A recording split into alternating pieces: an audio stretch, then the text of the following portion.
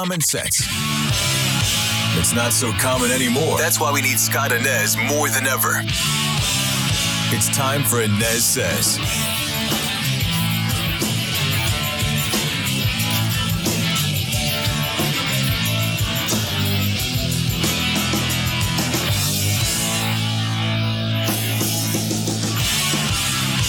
Welcome you back to the ANEZ Says podcast. I am Scott ANEZ. Thanks for climbing aboard today. You can find the podcast in Apple Podcasts, Spotify, of course, right there on the front page of the WDBO app.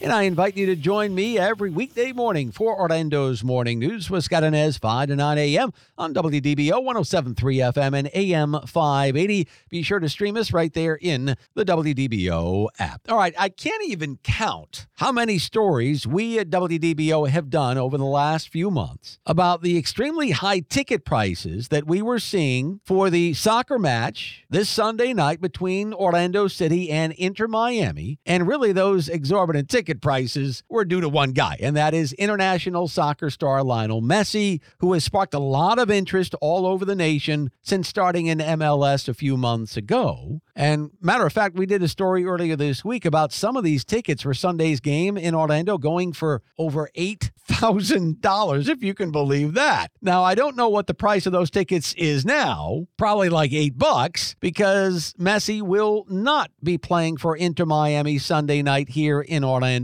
During Wednesday's match against Toronto, Messi was substituted out in the first half for what the coach after the game called muscle fatigue. That's right, muscle fatigue. By the way, who doesn't have muscle fatigue? Really? Dude's making at least $60 million per season, and he has muscle fatigue. Are you serious? I'll tell you what, if I were one of those Orlando City fans who paid hundreds, if not thousands of dollars for tickets to that match on Sunday, sans Messi, I would be royally ticked off. Now, we posed this story to you on the WDBO open mic on Thursday morning, and here were some of your responses. Today I don't feel like doing anything.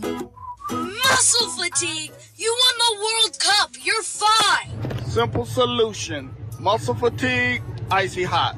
Muscle fatigue, icy hot. Any self-respecting human being would never pay money to go watch soccer. I think Messi should do the right thing.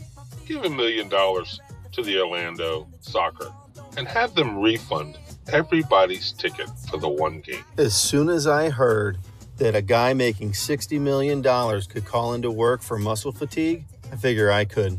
I turned around and went home. Go? Is Cristiano playing? Muscle fatigue, are you kidding me? That's high sugar levels. That's what it is.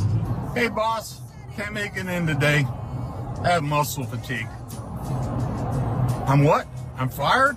I agree wholeheartedly with most of our WDBO open micers on Thursday morning about Lionel Messi not playing in Orlando on Sunday. And by the way, not the first time it has happened this year. Messi is kind of known for this kind of stuff. But I mean, come on. Soccer players typically play what? Probably a little over one game a week, and you can't suck it up, Buttercup? So there are a lot of people in Orlando upset about Lionel Messi not playing on Sunday night, but there really is an overarching theme here of this Messi story. And that is the difference between today's athlete and yesterday's athlete. Let's call it like it is. Today's athlete is soft. They are soft, man. Minus hockey players, of course. Hockey players are by far and away the toughest of the bunch. I read a quote recently from former Notre Dame head football coach Lou Holtz, Hall of Famer, and I think it really strikes a chord with a lot of us folks who have watched sports for a long, long time. Here's the money quote from Lou Holtz. Today's athletes talk about rights and privileges. Players 50 years ago talked about obligations and responsibilities. And to me, Holtz says, that describes society today. Lou Holtz is spot on.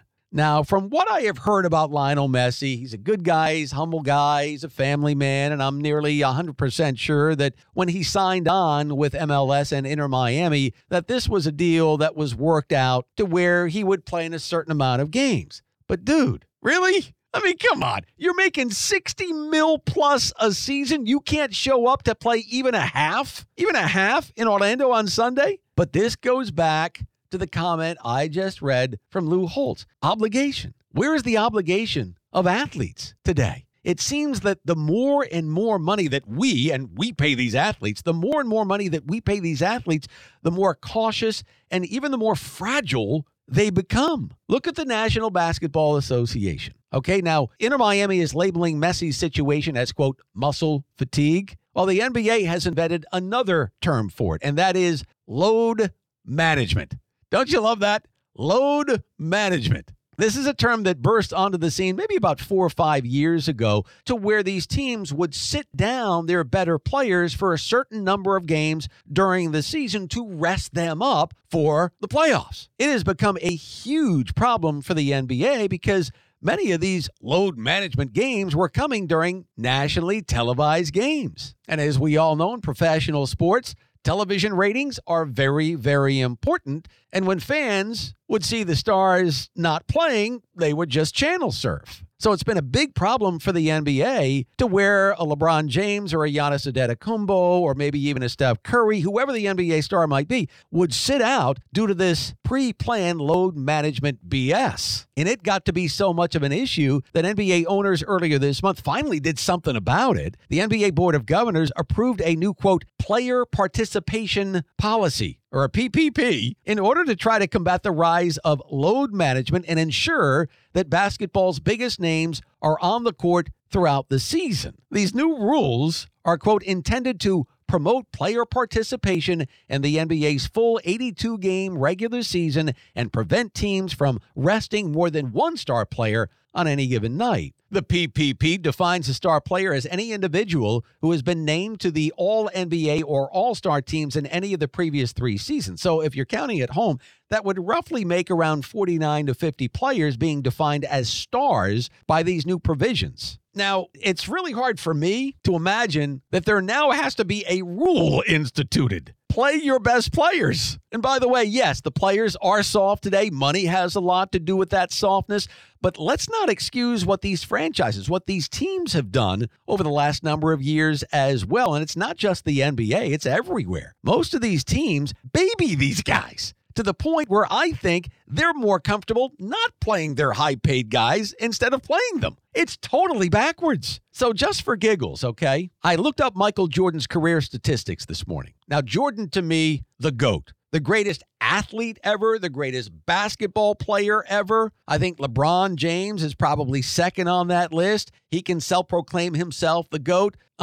Jordan, the greatest player, the greatest competitor, the greatest professional I have ever witnessed. So Jordan played 15 NBA seasons, okay? And by the way, if Michael Jordan had not taken off to play minor league baseball for 2 seasons, along with skipping 3 years after he retired with the Bulls in 1998, after winning his 3rd straight NBA championship, if he doesn't miss all that time, who knows where this guy's numbers would be. Now, keep in mind, in 8 of Jordan's 15 seasons in the NBA, this man played every single game. That's all 82 games. So Jordan played in all 82 games plus a ton of playoff games in those 8 years. And in a handful more of those career years, the man played 81, he played 80, he played 78. Matter of fact, in his final season in the NBA, okay, the man was 39 years old. Michael Jordan with the Washington Wizards played in all 82 games. Going to work in all of your games. That was a badge of honor not so long ago.